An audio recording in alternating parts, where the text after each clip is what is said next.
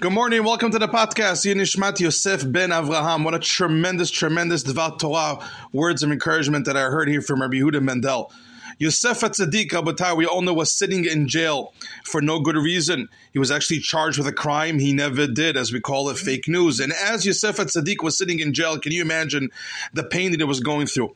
And one of the mornings that he wakes up, one of those hard, long nights sitting in jail, all bored and scared, when he wakes up, he sees two of his fellow jailmates, all worried because they had very bad dreams, like the Torah tells us, that there were two cellmates with Yosef HaTzaddik.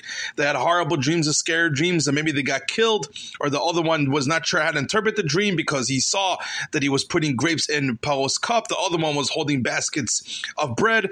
Yosef HaTzaddik, the Torah tells us, approaches these two people, and he tells them, you look pained. You look like you're, you're suffering. How can I help you? I want to help you. Tell me what happened. And then they tell him, well, we had bad dreams. We're not sure what they mean. And the Pasuk tells us, Yosef HaTzaddik said, I'll interpret the dreams for you. And on the spot, Yosef HaTzaddik interprets the dream for those two people, and it ends up being the dream was 100% true. Says Rabbi Yehuda Mendel, what we learn from here is unbelievable self-confidence. Yosef HaTzaddik is sitting in jail. He has fellow cellmates that are all depressed, sitting in dark, waking up and having bad dreams.